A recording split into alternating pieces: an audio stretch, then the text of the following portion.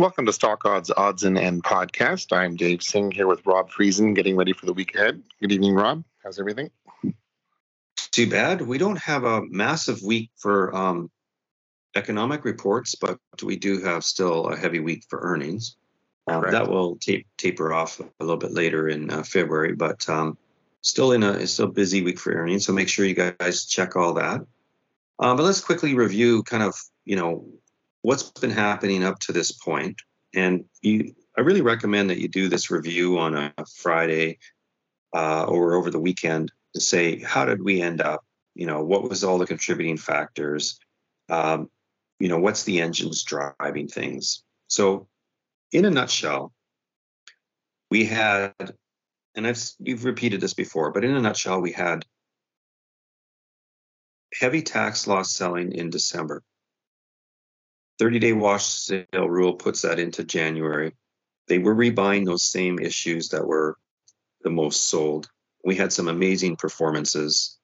Now remember, when something goes down 100% in 1 year, right? It takes 200% to get back to where it was, or it goes down 50%, it takes 100% to get back to where it was. So some of these numbers, when you see the performances, sound amazing, but they're still way below their highs.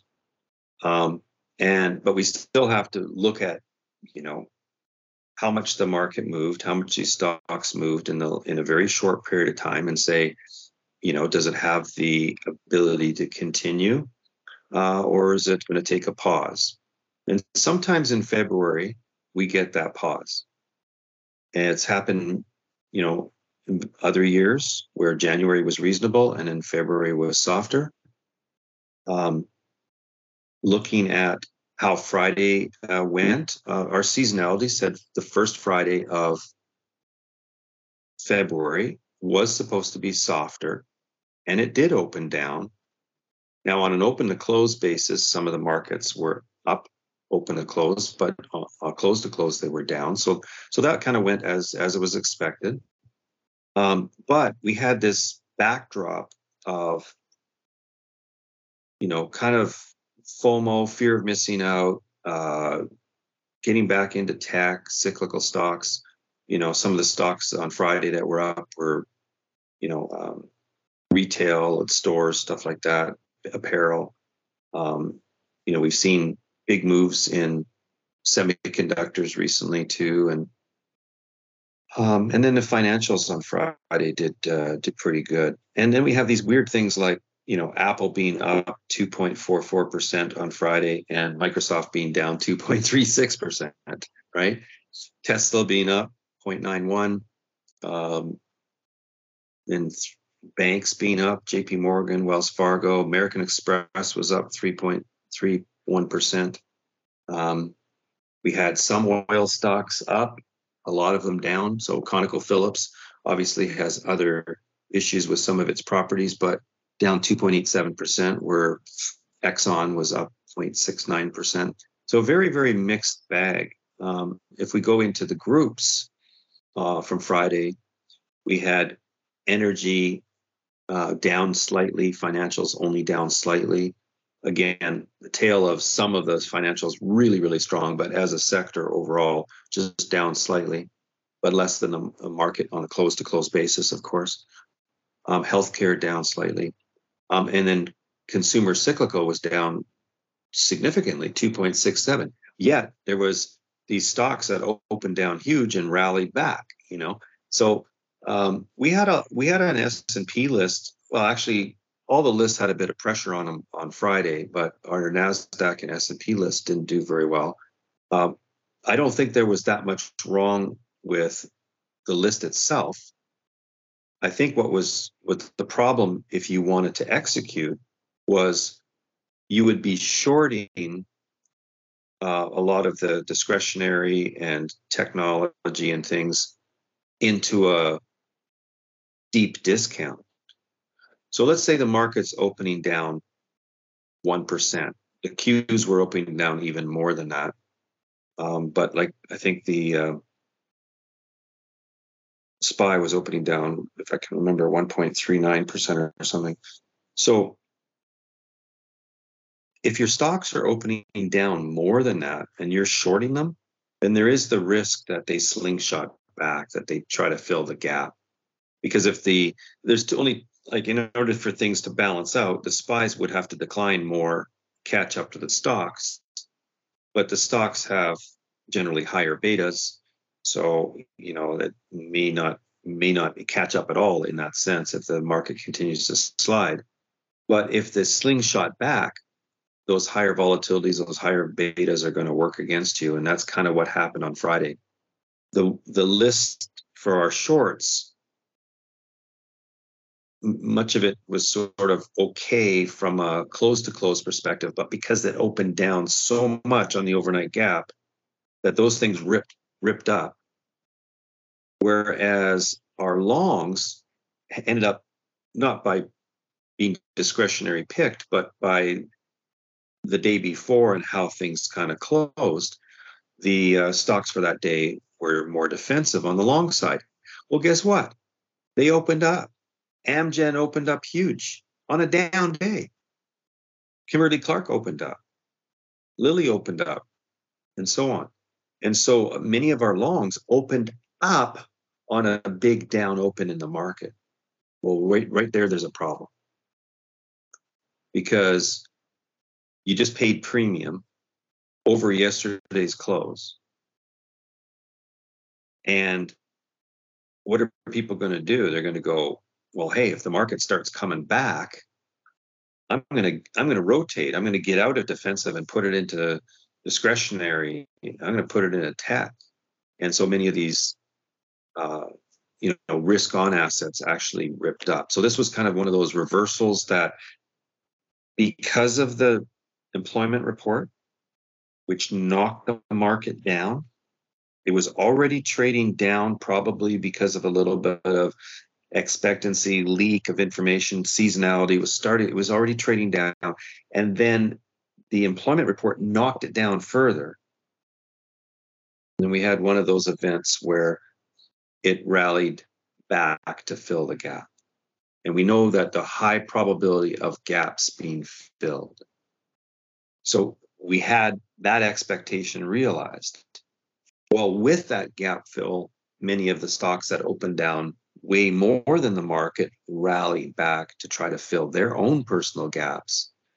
And that, from open to close, put pressure on our shorts, whereas our longs, all they had to do was stay the same or pull back a little bit from their premium open, and you can see the problem.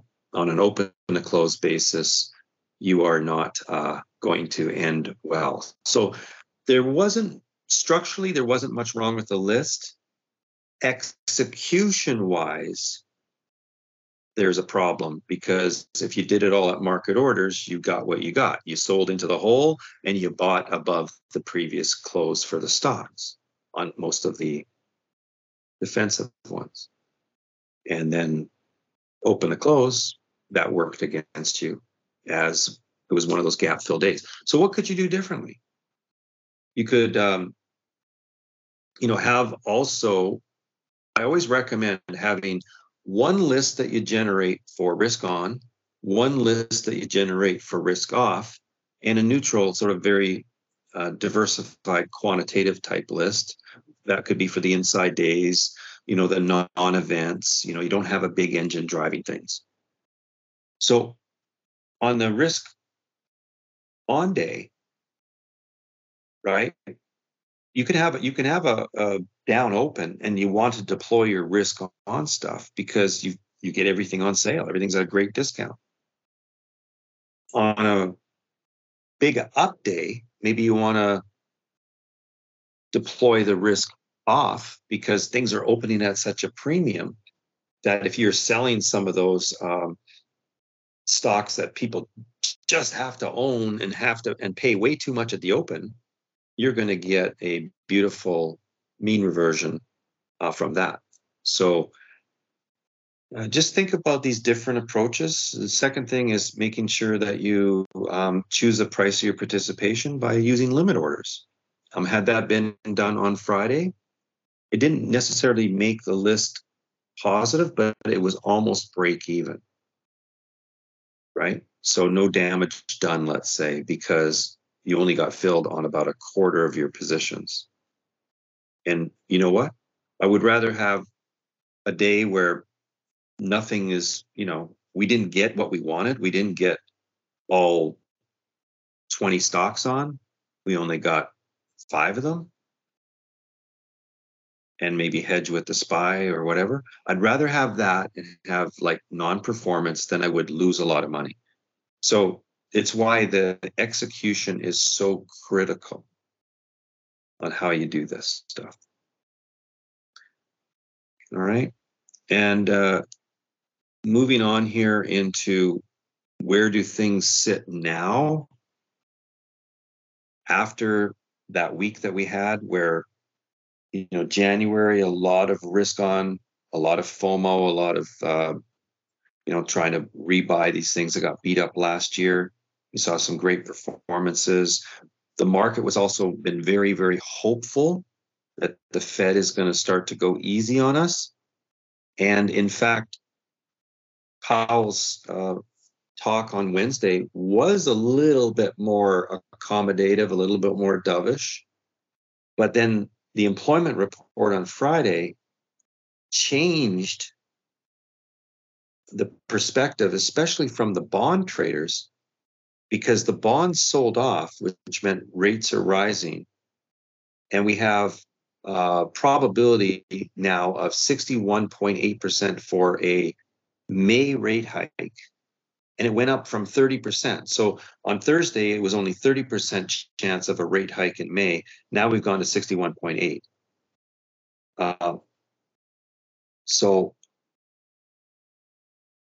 And that's in addition to the one that's already fully priced in for March. So, the economic report signaling something different than we heard on Wednesday.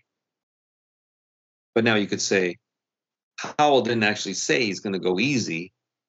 It's just the market has been interpreting the longer he talks, the more accommodative or a dovish he actually is. That's the interpretation that the market's taking away from it. So we could have an interesting lull week here next week. Could be a lull week.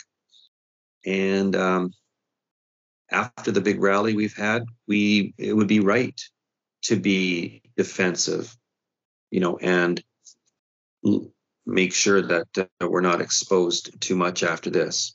And of course, we could be still wrong. I mean, the market may want to continue to buy everything. That's its prerogative. But anyway, I'm going to circle over to Dave here, and we'll come back and look at where the markets are before we end here. But Dave, what are the economic reports and some of the highlighted earnings for this week? Yeah, in terms of economic reports, it's a little bit light this week. On Tuesday, Federal Chair Jerome Powell speaking at the Economic Club of Washington. So anytime he speaks, that could move the markets. And then throughout the rest of the week, there is some Fed speak here and there. Wholesale inventories on Wednesday, initial jobless claims on Thursday, consumer sentiment on Friday. So not as heavy as it was last week, but there is some banter there. And then there are tons of earnings still. So Monday, Tuesday, we have just many symbols each day.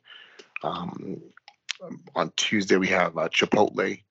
On Wednesday, we have Disney. And Friday, we have PayPal. So those are some of the noteworthy ones. But then throughout the week, there's just tons of regular Royal Caribbean and VF Corp. And you name it, there's a whole bunch of earnings. So whatever you are trading, you have to cross-check every day in terms of earnings. And in terms of seasonality, we're not in a window right now for anything in terms of the almanac. Mid-month seasonality will be far off next week, and we've just come off that first week. So it is kind of a low week, and February's do have kind of a burst in the middle of the month, but softness in the beginning and towards the end. Okay. So moving over to the US dollar, we did have 2 big rally days, Thursday and Friday. Okay, so the dollar moved up. The same thing with bonds moving down. And so the US dollar was up, the euro was down, Japanese yen was down. Some of the commodity-based countries like Australia and Canada were down. New Zealand was down as well in terms of their currency. The bonds, again, were down, signaling rates are adjusting again to more upside. So this impacted our metals. So gold had 2 strong days down. Silver, platinum, copper as well, starting to roll over. So copper at the beginning of this year was pretty. I mean, the way it moved was like we were discounting recession entirely. That there's not going to be a recession. We're just going to have a really soft landing. But in the middle of the month, it kind of turned and started to roll over again. So maybe that recession argument is back on the table a little bit, even though Powell signaled that they should be able to handle this tackling inflation and not bring about a significant recession. So the bonds tend to disagree a little bit. US dollar tends to disagree a little bit. Copper tends to disagree a bit. So if the dollar continues to rally, then going to see more pullback on gold after its amazing rally all the way from November until just the last 2 days. So where we're at right now with the Dow Jones down 79 points or 0.23%. S&P 500 down 13.75 points or 0.33%. So again, we had that pretty big move from the end of the year, beginning of January, all the way up to just recently, Wednesday, and then or Thursday even, sorry. And then Friday, we pulled back slightly. And now we're down a little bit lower than that. NASDAQ down 48.5 points or 0.38%. And Russell down minus 8.4 or 0.42%. So of the 4 markets right now, the Russell is the weakest from the futures. Then the NASDAQ, then the S&P 500, and then the Dow Jones. So what does that signal? That signals more of a defensive risk-off sentiment. And with a lull week, that could be the case. If we go to currently where bonds are at, the 10-year is slightly down, 30-year as well, 5-year, and the 2-year all slightly down. The 10-year is actually down 0.15%. And looking at the currencies at the moment, the US dollar is up 0.18%. So all that stuff we mentioned is at the moment, now it could change by the morning, but at the moment is signaling leaning towards maybe the rally is going to take a bit of a pause. That's what I'm looking at here. Energy, where are we at with oil here? Now, there's a big difference between how the stocks are performing sometimes and how crude prices themselves, but crude is up just slightly at 0.12%.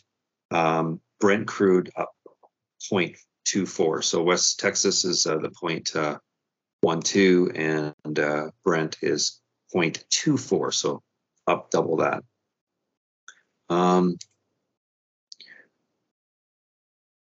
Yeah. And gold is up 0.69% right now. So we'll have to see how this relates to the dollar. Dollar's just up slightly. Gold's up a little bit more percentage-wise. We'll have to see. But it had 2 big down days in a row. So even if you had a bit of exposure to basic materials, including gold and silver, I don't know that you would take it on the chin because you've already had two massive discounted days. So I wouldn't worry too much about that exposure, even if the dollar, goes up a bit. I don't know that it's going to negatively impact the metals. at least for tomorrow. So hope that helps. We covered it all. Anything else? That's it for now. We had a pretty big earthquake hit Turkey, 7.8. Looks like that was earlier today here. No, lots of things going on, eh? All right. Well, we'll let you guys go. That was a pretty good, lengthy presentation here. So we'll catch you next week. Thanks. Good luck.